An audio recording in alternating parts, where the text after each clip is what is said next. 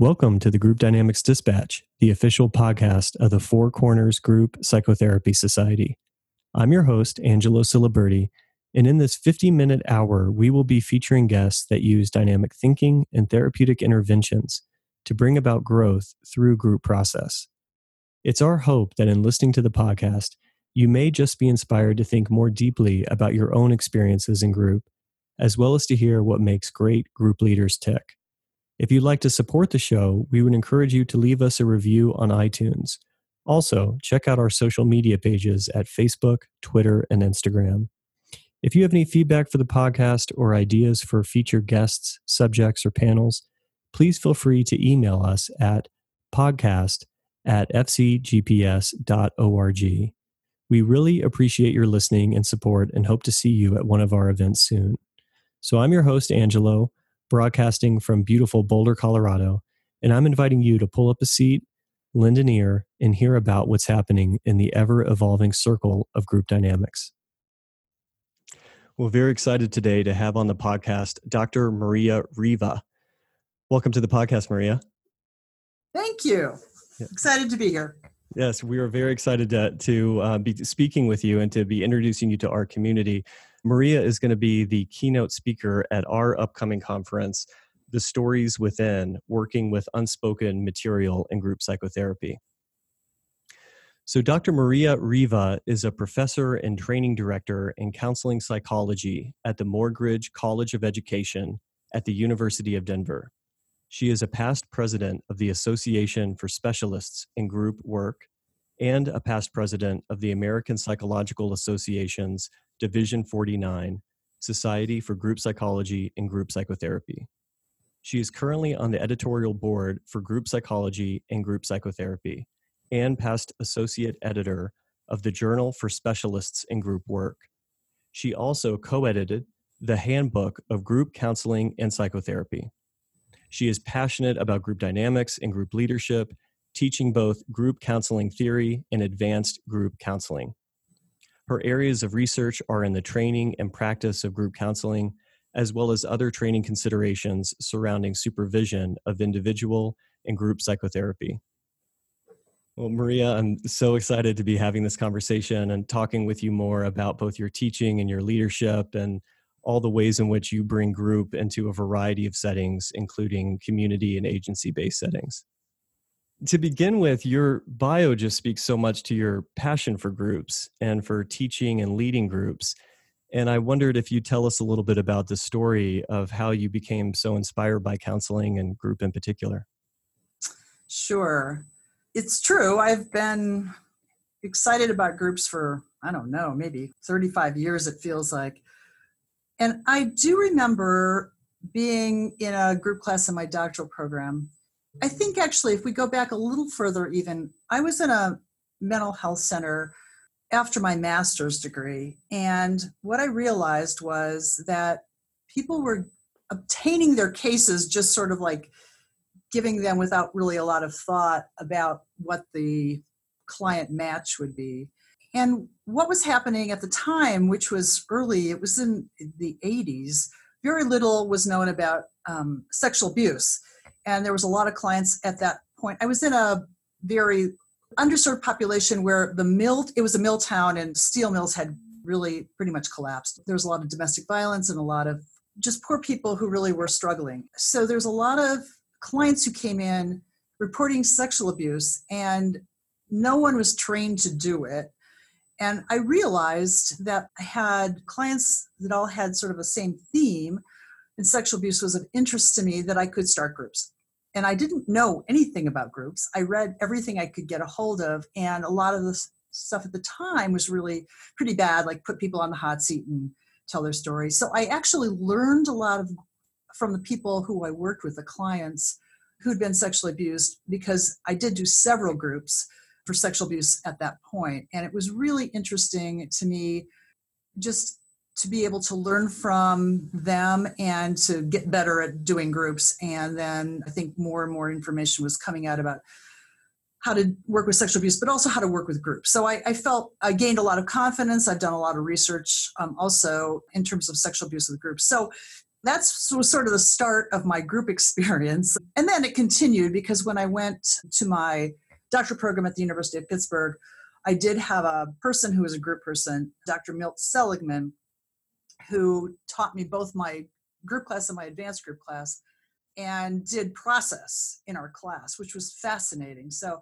then there was many, many more opportunities for me to lead groups, to do group research, to be involved. I think group organizations are the kindest people in the world. They include you. And so I've been involved in many different ways. Mm. Well, and it's so inspiring that actually what really started it was a group experience working with underserved people. What was so central was that you were actually learning from the experience of leading groups rather than just coming in with kind of a prearranged theoretical idea about it. Really, I had no idea what I was doing. But one of the moments of that has stuck in my mind is that no matter how much I did realize I should talk to clients individually before they join group.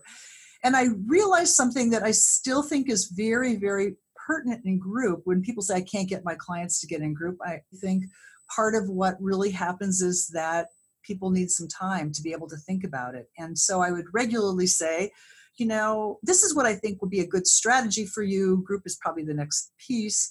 And I want you to think about it. I want you to come back and I want you to, let's talk about the questions that you have and give them a couple weeks and not that one-shot thing. And that was helpful because everybody agreed, which was the first interesting thing I learned.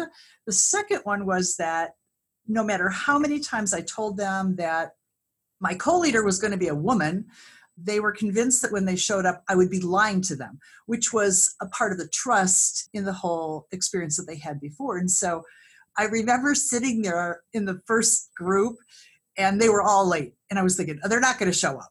They did all show up. And that was the thing they said. We were concerned that you would have a male here, that you would have not told us the truth. And that was my other startling understanding about the whole picture of the development of trust and cohesion and all the things that are so pertinent for group that I learned early on in my first group. Mm-hmm. That they already came in sharing about the stories of their life and their experiences with people and being lied to by people in positions of authority and all of those things. Right. And one other thing I learned that these things have carried on for me as really poignant kind of learning experience was that groups for sexual abuse, you don't have to have them say anything. They walk in the room and they know they're not alone, which that universality was so powerful for them because they didn't have to say anything. They just looked at other people and they thought, okay, other people have experienced the same thing I have. Right. Just like an unspoken understanding. Well, and I was also moved by the way you described just inviting them into group, but also really encouraging them to have their own sense of pacing and autonomy. It sounds like that must have already just began to establish so much trust in you as a group leader, or just the ability to kind of have this as an opportunity for them. Again, I mean, I think that I didn't have anybody really training me. And I think that's probably still true. I hate to say, I think that people are really, who run groups in the community really lack training. I think that you can join a group or an organization, but most people don't who do groups. And so how I learned was reading and listening and having the opportunity to run groups. And I'm sure my early ones were not very good. But I think training is another aspect of groups that we need to do a much better job of. Mm-hmm. Well, and since really it seems like currently the focus of your work is on training a future generation of group leaders, would you share with us more about your vision for what that kind of training looks like and what you think helps people to learn to be really excellent group leaders? Sure. A couple things. One is I teach group and I teach advanced group and I love group. So part of it is I think that my views about group also are conveyed to my students. But a lot of people say, I don't like group. They come in and say that. And I do think that I'm going to make a dichotomy that's not real, that there's group people and there's people who do group. And I think they're very different. And I think that people who are group people really know the effectiveness of group and are committed to that. I think that people who do group are not so sure about that. A lot of people, I think, don't know the literature in terms of the group's very effective for lots of different people. And a lot of people also do groups because they have to. It's like, okay, in an agency, you're it, as opposed to selecting that.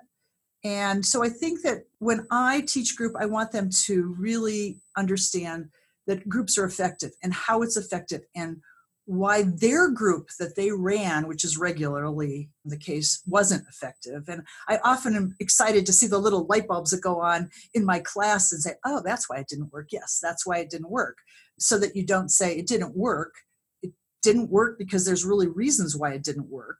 And that it was actually yesterday, somebody in my class said, oh, I like groups now. I'm doing groups. And I said, well, 2 weeks ago, you said you hated them. So it was very exciting to me for her to be able to put together the fact that she knows a little bit about group and she could use it in this group and she could feel effective. And we talked a little bit about how she might change things.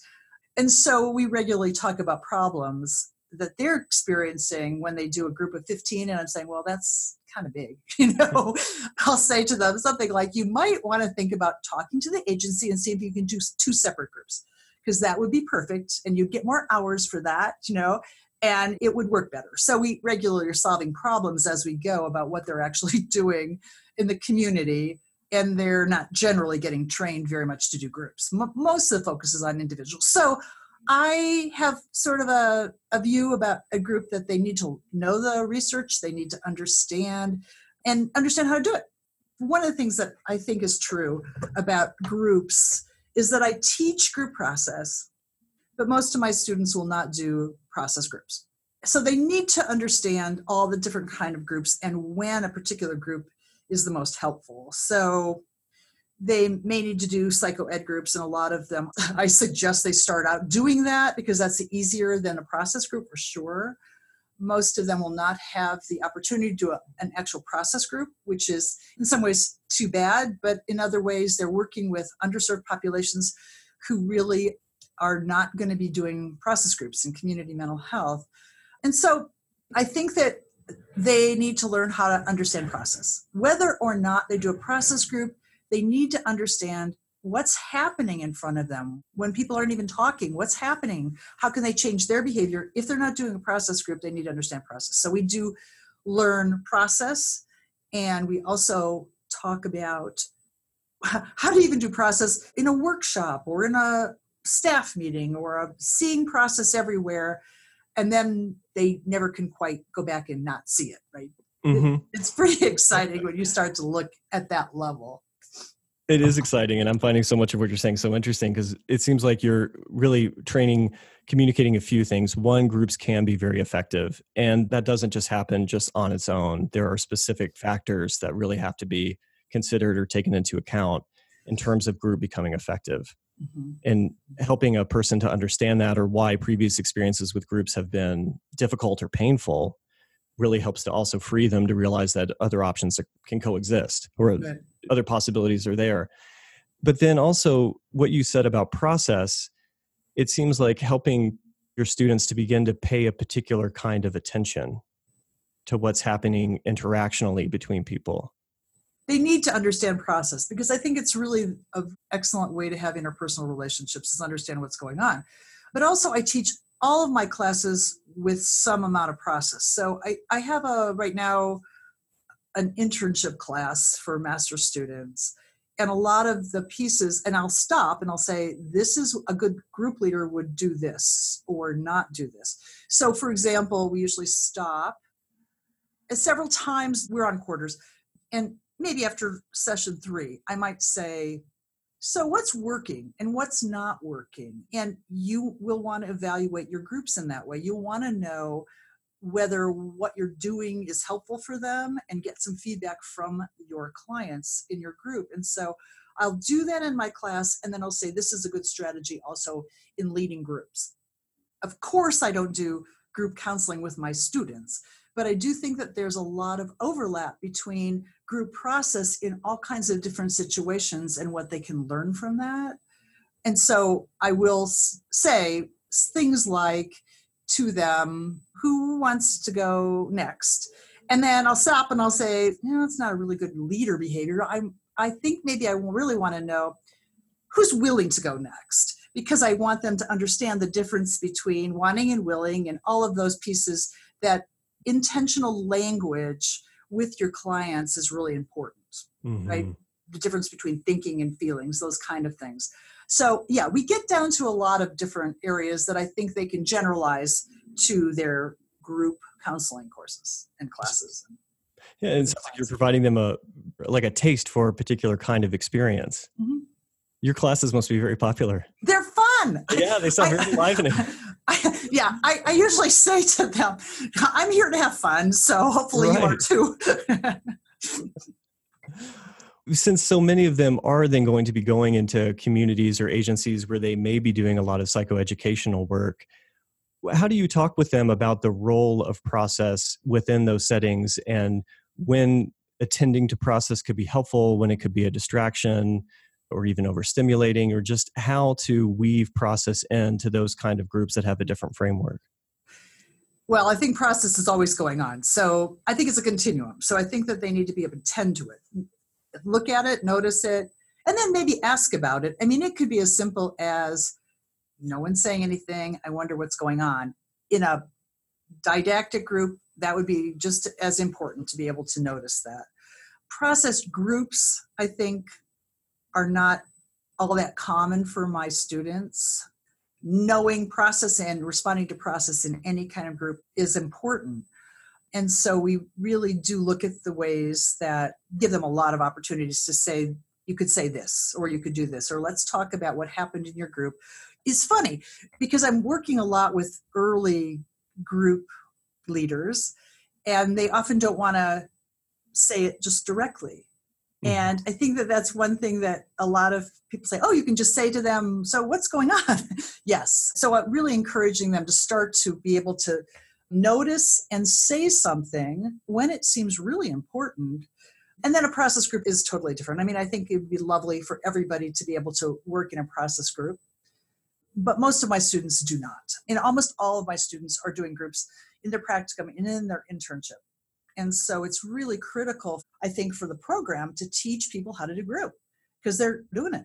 And they're doing it oftentimes without any training on site because people are doing groups, but a lot of people haven't been trained to do groups. So I regularly will not want them to tell their supervisor that I said they should do something.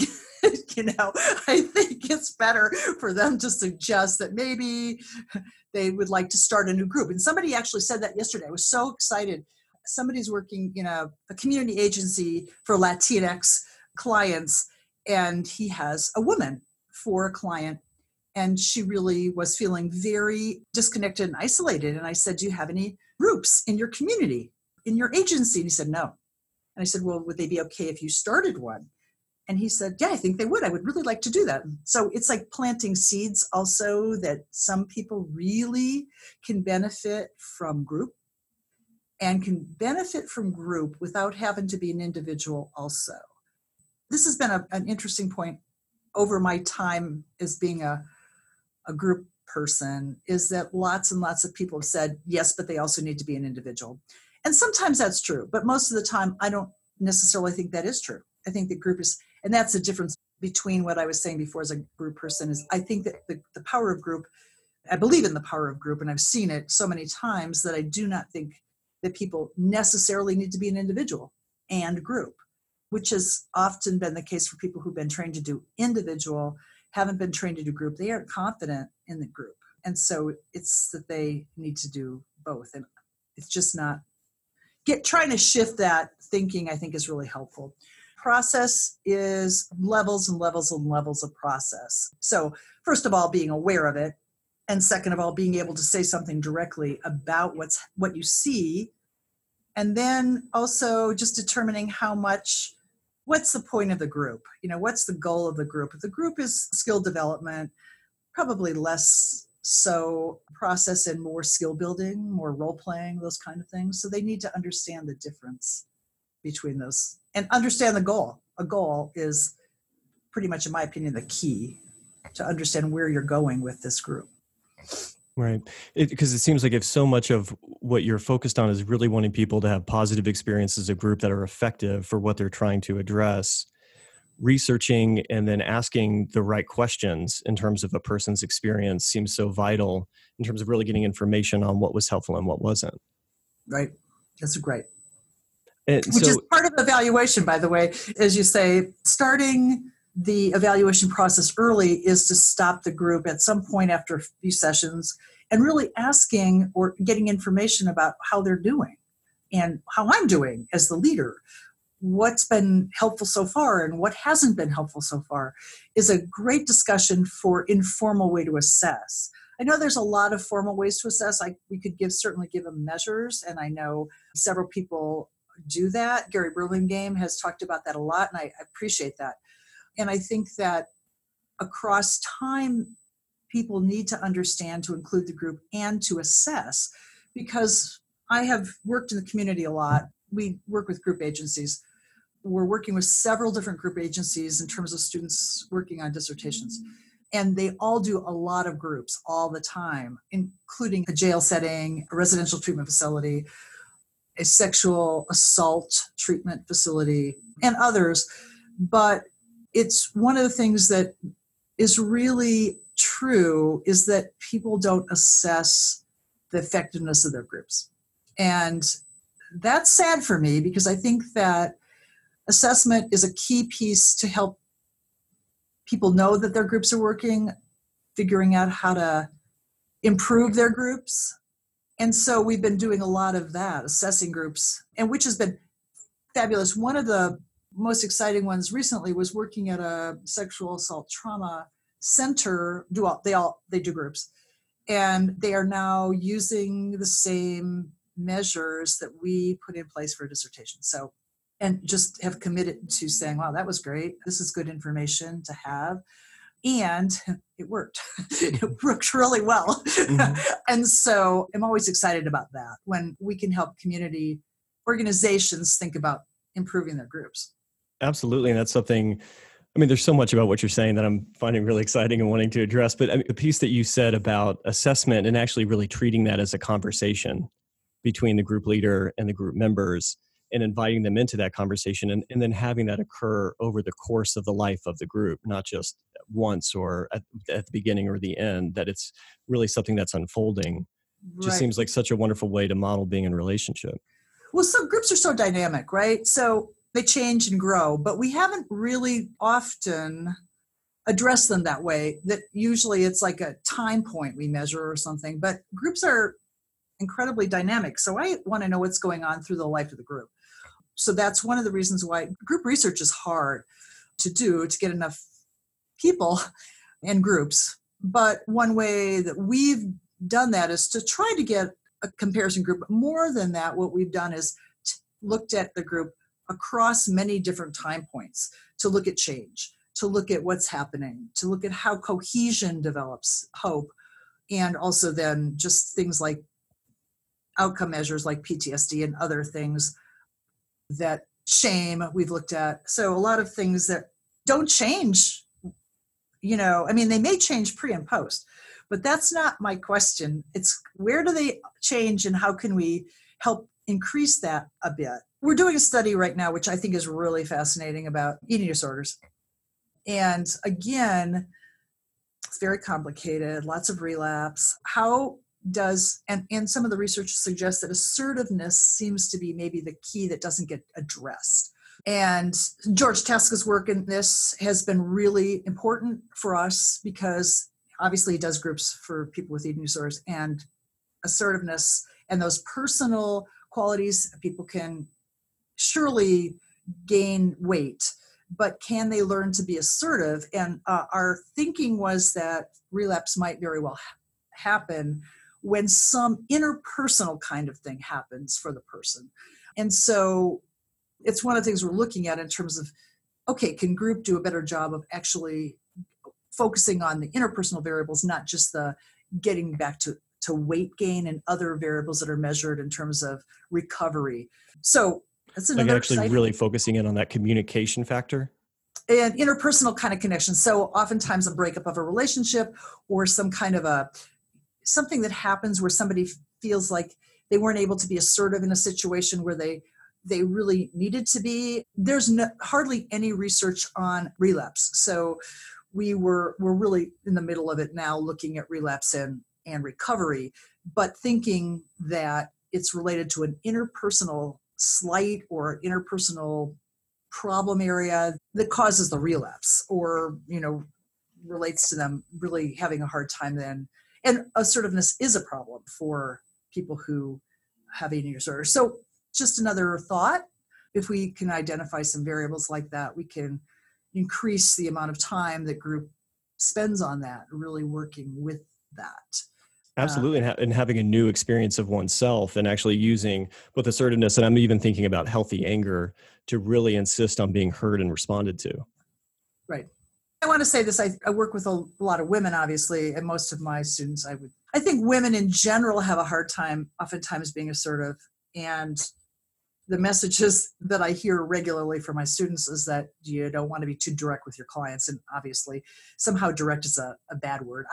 And so we have to talk a lot about that. So it's eating disorders are primarily with women. And then on top of that, people who may not have been assertive and then have some difficulty in the eating disorders world, I think makes it harder. So I think there's some things that are starting to be helpful identifiers, so maybe some components that we can look at. But I would really like to have treatment groups include those ability to be more assertive for eating disorders. I think would be great. Mm-hmm. Absolutely. And then that, I think, raises an important question around the relationship between what you're finding as a researcher and then speaking with these agencies that are serving underprivileged and marginalized communities and some of the limitations that they're facing in terms of what they can offer. I'd be curious to any thoughts that you have about how to talk to agencies or what the relationship is that you're finding between what's effective in group and then helping these community centers to actually implement that. Yeah, you've identified a very tricky issue. And I think that one of the things that's beneficial is I live in Denver, so we have students in practicum and internships all over the area. And generally, what we've done is worked with agencies who've had a good experience with our students. And then I go with the student and I will say, you're doing a lot of great work.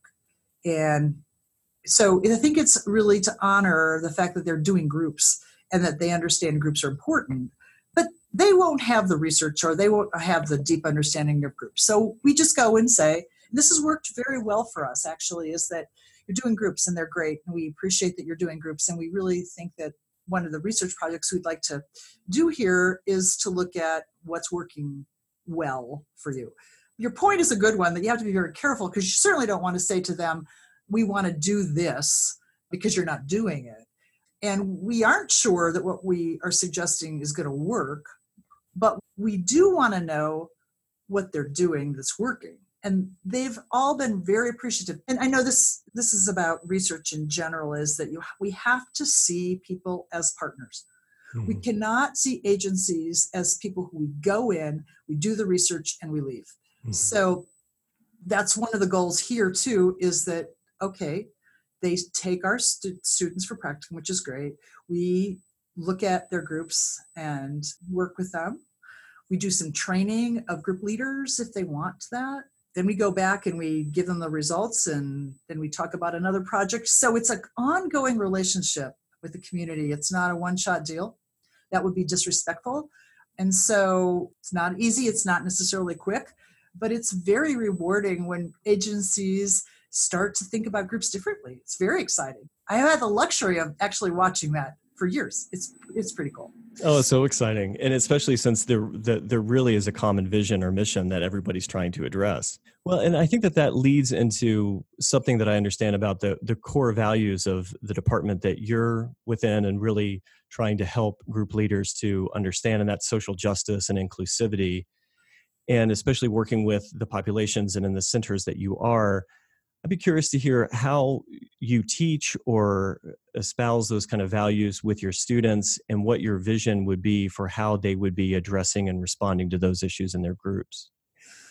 Well, it's a big question and an important one for sure. So I'll answer it on different levels. One is that it became very clear to me when we co-edited the Handbook of Group Counseling and Psychotherapy, first in 2004 and then in 2014, second edition. We wanted a section it was set up so that every single chapter in the book would be related to both practitioners and researchers, which isn't done usually. It's usually, one or the other. And the area that we found the hardest to find much information about was the area on multicultural counseling or differences. And there wasn't much research on it, and there still isn't actually, in working with people of color or people with diverse identities. As with all different kinds of people would be fabulous, but the research hasn't been there. And so that's one area that needs to be done way better, and it's not. So our program focuses heavily on cultural humility, understanding being sensitive, learning how to address microaggressions, and if you do one, learn how to apologize. So that's a huge part of everything we do at the University of Denver. I'm counseling psych. So in terms of groups, what we've really focused a lot on is the leader and how the leader needs to be have cultural humility. So one of the ways for us to do that is to teach our students that, okay, it's even in a group, you have people with lots of different identities. And actually, that's a really good strength of group. You want people to be different, right? I mean, I think that makes a rich, exciting group. I think that at first, some of the students want people to be all the same because it makes the theme easier to work with them. But I think that when they get more confidence, it's exciting to have differences. And also, I don't know really what cultural competence means because there's so many different cultures and so many different value systems for people that we could never know them all. So what our students learn is that they need to be culturally humble. They need to ask questions and really understand how to learn from their clients. And that collaboration is one of the things I learned years ago when I was working with my first group who were women who'd been sexually abused. And so from a leader's point of view, to understand not only that every opportunity in the group, differences are an opportunity, maybe a challenge, but an opportunity, not a horrible thing, right?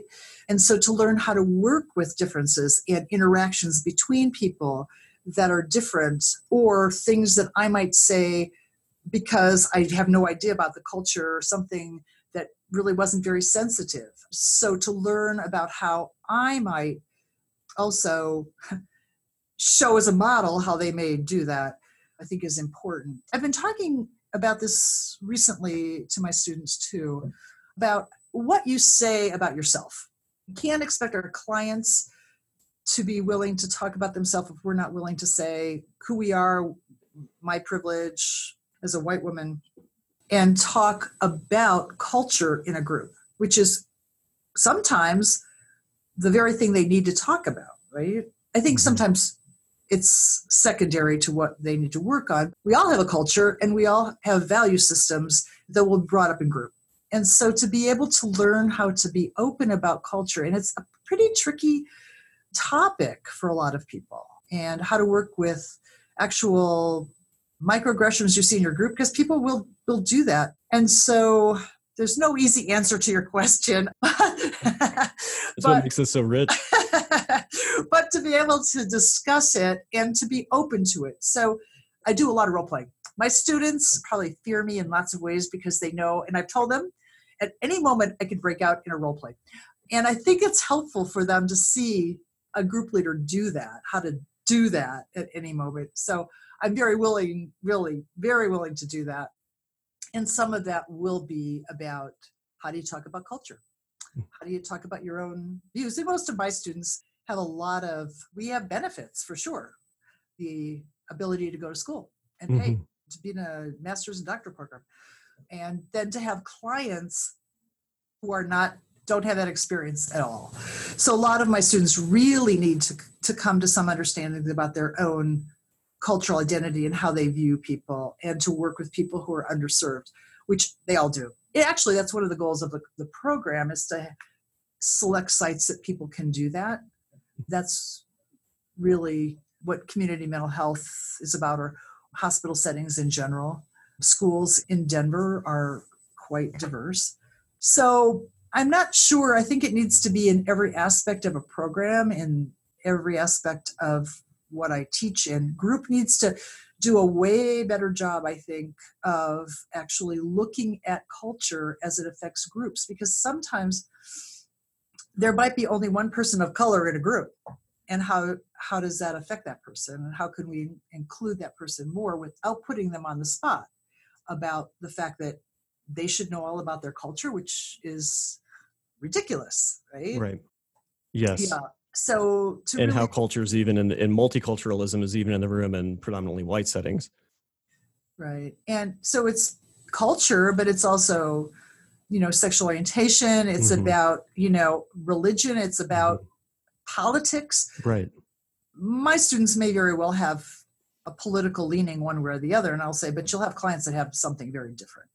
And so we need to be able to open to all of those, in my opinion, are exciting variables. And the very reason why I love group is because of the diversity within the group setting that I want to understand and to help people in the group appreciate, as opposed to seeing that as, I think a lot of early leaders see that as, oh no, I don't want them to start talking because I don't know what I'll do then, which is probably true in many cases.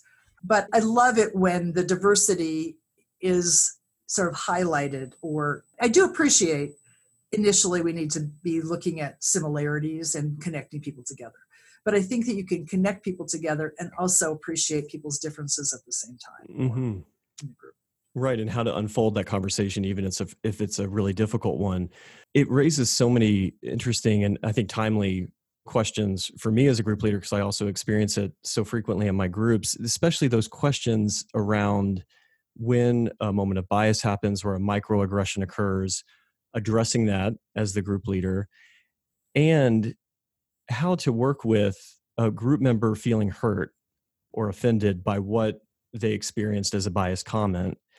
And then being in the dilemma of having the pain of that experience, but not needing to be in the position of educating the other person as to why what they said was offensive or biased. And then who addresses that in the group? Because there's also that question of, well, that pain is not going to be able to really be recognized and responded to if there's also not an understanding of where that came from.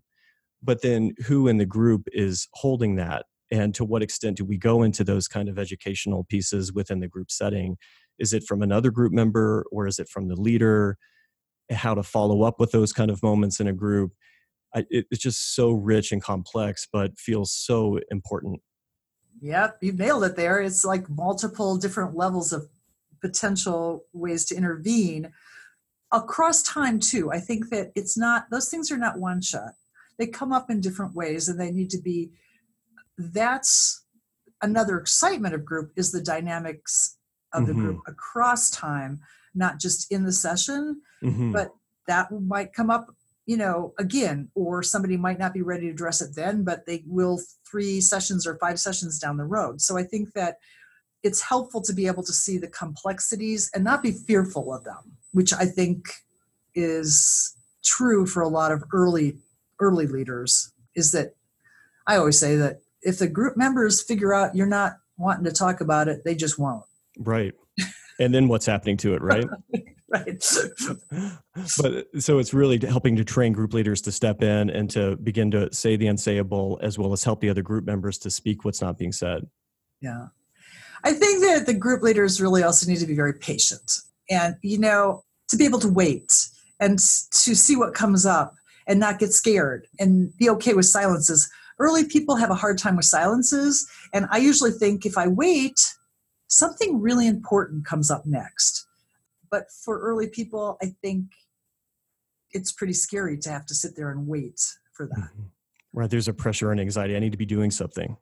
But it's also an expectation that when you ask a question or you wonder about something, that you're asking for real information from the group, that you really want to hear it, that you're not just trying to be tricky or something. It's that you really are waiting patiently, because one of the things that I think is really true is that people have very different ways to process information.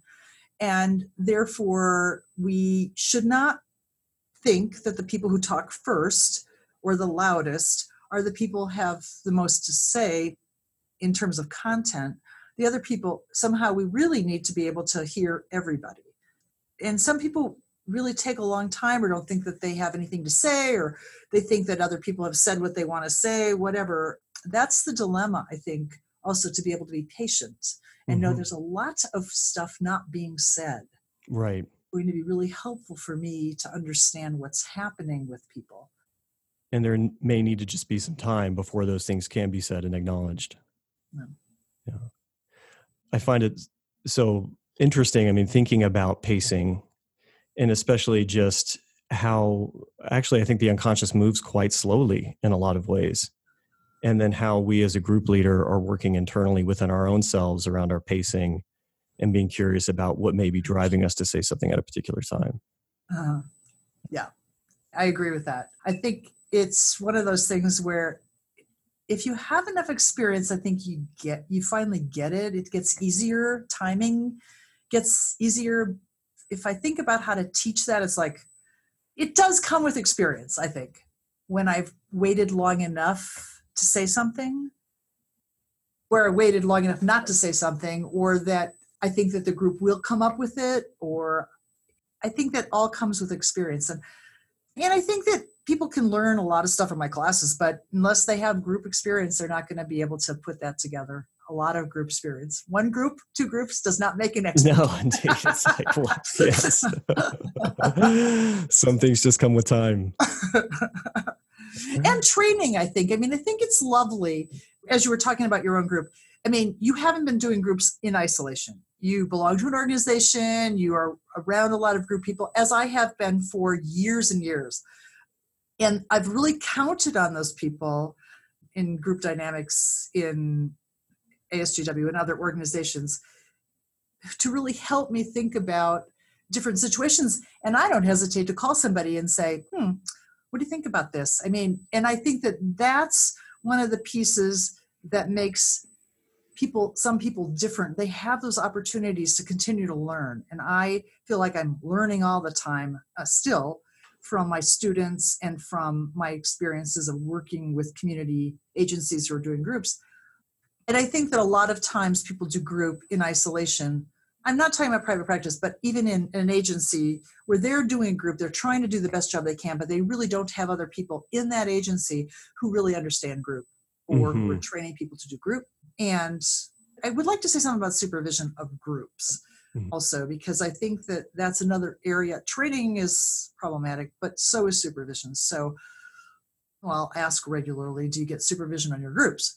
Which is generally a no. And if they do, the supervision often is about the client, not about the leadership portion of it, about the group process piece. And so I think that that's another area that really needs to get better, is that if we're going to do supervision of groups and community agencies, that it really needs to be looking at audio taping or videotaping the group, really looking at what's the dynamics that are occurring, not about only client problems. What did the client do or say, which is often the kind of supervision that my students get in their practicum and internships. In some ways, it's really a misplaced attention. Not that the client, I mean, not that obviously what's happening with the client is vital, but really being willing to shift the attention back to what's happening with the leader, as well as interactionally with the group as a whole. Well, it's also assuming that it's any problems in the group are client problems, as opposed to some way that the leader didn't do something that was helpful, right? As I say to them regularly, my students, you need to always think about yourself first. Think about yourself and what you did first. It could be you. It could be the way you're talking to them. It could be something you're thinking. Think about you too, not just what's the problem with the client. We know this in general, I think, in training, is that we regularly call a difficult client resistant. And this happens regularly in residential treatment because the adolescents are adolescents or they're early adults, and they really are still concrete in terms of the way they think about things. And the people that I'm training are not speaking a language that they understand. You can't expect them to have a lot of insight and ask questions that direction when in fact they really need to be being asked questions differently. So what is their role in the problem of resistance when it's really part of them that they need to do something different? So hopefully we always focus on here in my training, and for me too, is what am I doing? Am I part of the problem? Am I causing it or contributing to it by the way what I'm doing? Well, and I think that highlights the group supervision is just another group where the clinicians are being asked to be vulnerable and revealing, and that there's also hopefully being met with some universality that in some ways we are all still trying to find our way into being better group leaders. Yeah, group supervision is a whole nother area that I think group has a lot to say about. It should.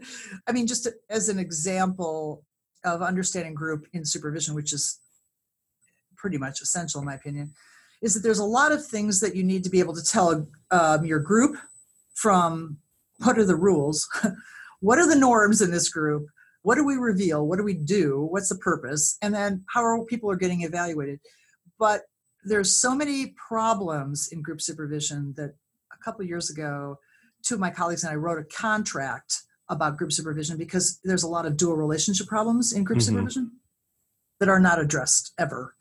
And so I'll just say one.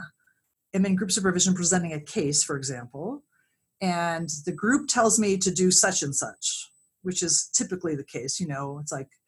It's generally case presentation based and people tell you ideas. But my individual supervision, which is outside, told me something else. How do I negotiate that, for example? Or if I have a problem with the group leader, how do I negotiate that usually it's a trainee, right? So it's like, there's lots of levels. And it actually is another one of those things. Is funny from my own experience of being in my own internship years ago. And I was in a group supervision where the goal of the group was, it appeared the norm was to present the best case you could, tie it up in a nice bow and show off with the other interns to see who could do it best. And I sat there and thought, there's this big elephant in the room and nobody's addressing it, right? And it was another one of those things about group process. Right. Thought, this is all very odd.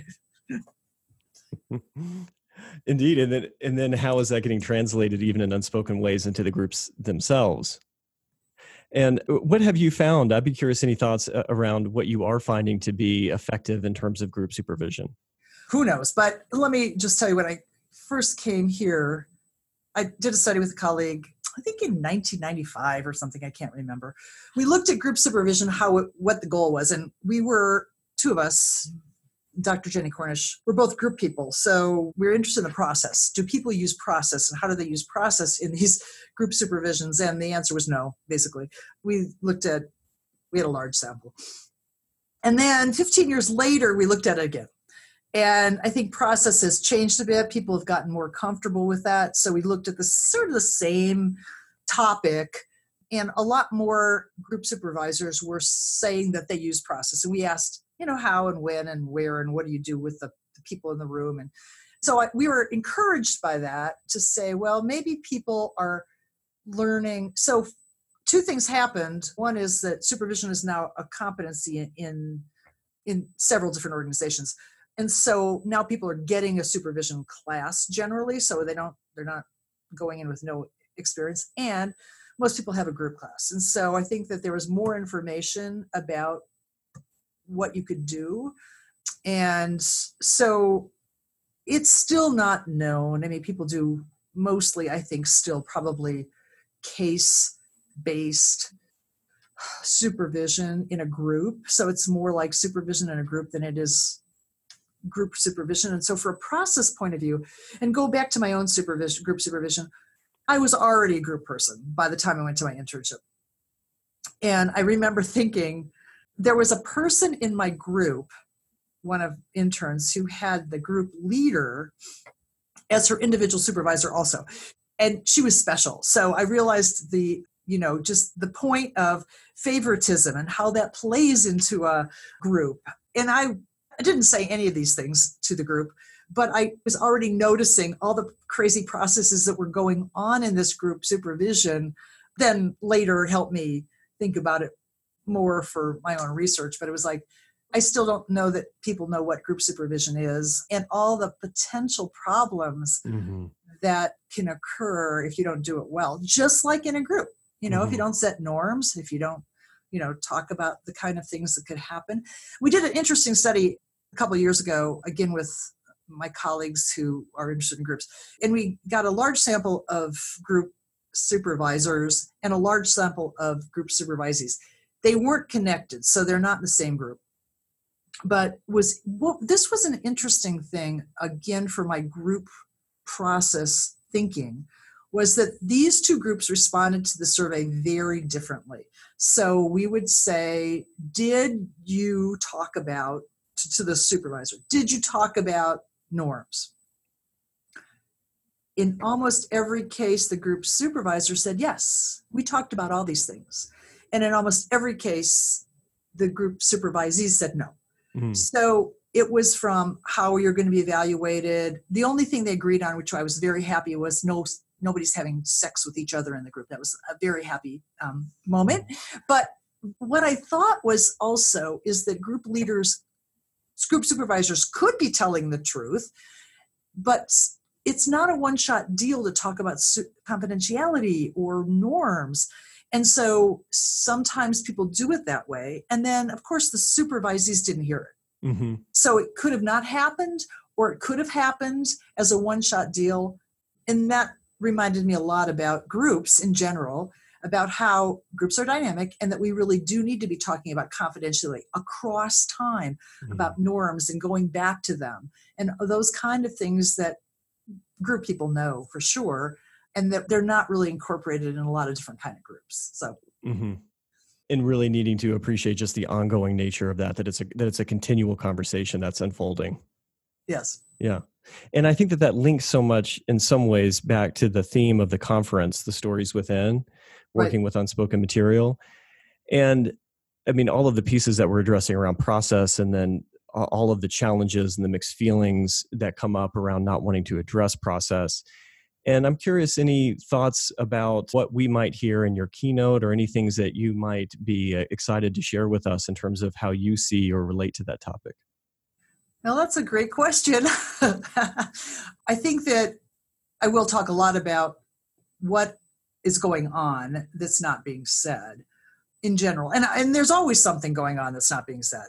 It's not like, I don't even know what percentage of actually what's on the surface, right? There's probably less on the surface and more underneath the surface. And so I will be talking about some skill pieces, like, for example, if somebody's angry at you, what does that mean and what do you do with it? Because oftentimes it really startles new people to have a group member mad. But what's the process underneath that? So I will be talking about that. I'll be talking about microaggressions and how you notice them and think about that. And hopefully I will do some demonstrations of how that looks or what you could possibly think about. To tell you the truth, I'm not really sure yet. I'm still working on it. I'm loving all these ideas so far. So what I've thought about, though, is to try to pick out maybe the most difficult or awkward situations for students or early group leaders that they really don't know what to do with, and that there's always something underneath there that they want to probably address. If they don't know what's going on, they probably don't know what's going on, and probably it needs to be looked at. So what I want to do is to think about those moments that are really awkward, and what we typically do, or oftentimes, is get rid of them, as opposed to seeing them as a wonderful opportunity to investigate what's going on, be curious about what's happening. And that curiosity is probably the key piece here for me, is that I always want to be curious. And I'm not sure, I know I have identified some areas that I think are pretty key, and I hear all the time for students are the most difficult situations, that I want to say, what else could be going on, and talk about that. So that's kind of where I'm going with that. Hopefully. Yeah.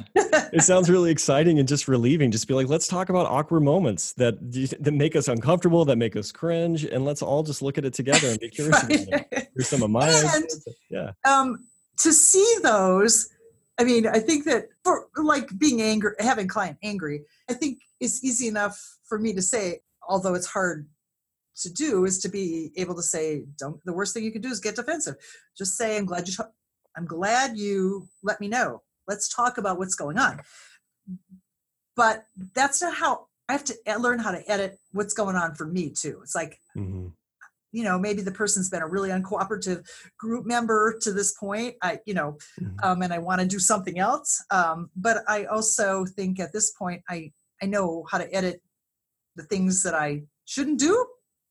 And being defensive is pretty much the worst thing you can do, I think, as a group leader in that kind of situation. So, well, and I love how you're addressing the opportunity they represent, like that these awkward moments are really the fulcrums where the group is deepening in some ways. I mean, I don't know about you, but most of these situations are ones I've experienced too many times in my early experience. And I don't want my students necessarily to do it. So I do also really, really value role plays. I think that it's always nice to have some experience with it before you actually are in the middle of it.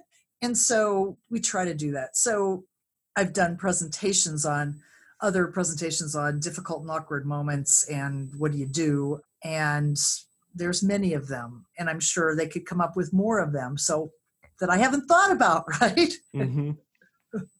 Well, it sounds like a very dynamic and experiential and engaging keynote. So I'm very, very excited. Well, good. Yeah, I'm excited too. I think that for me, it's exciting to go back and think about all the things that I've learned over time, often in difficult situations or difficult groups. I've done so many different kinds of groups, which is exciting to think about. And that I still love groups. It's been my one theme, I would say consistent theme throughout my entire time in graduate school and before graduate school and in graduate school and now. It's just an exciting time. And I really love to work with group people. I really do. They're always fascinating to me in terms of what they know how to do or what they've done or what advice they've given me. So I really have benefited over the years from excellent group mentors. Absolutely. And I mean, one of the things that I'm just noticing the time is just how much fun I've had talking with you. What a delight this has been talking with another very much group person, my favorite kind of people. And I just wanted to thank you so much for being on the podcast. And I'm going to be really looking forward to meeting you and spending more time with you in person. Thank you so much. It's been really fun. I appreciate it. Yeah, I'm sure our members are going to be really excited to be more fully involved with you. Great. Thanks. Take care.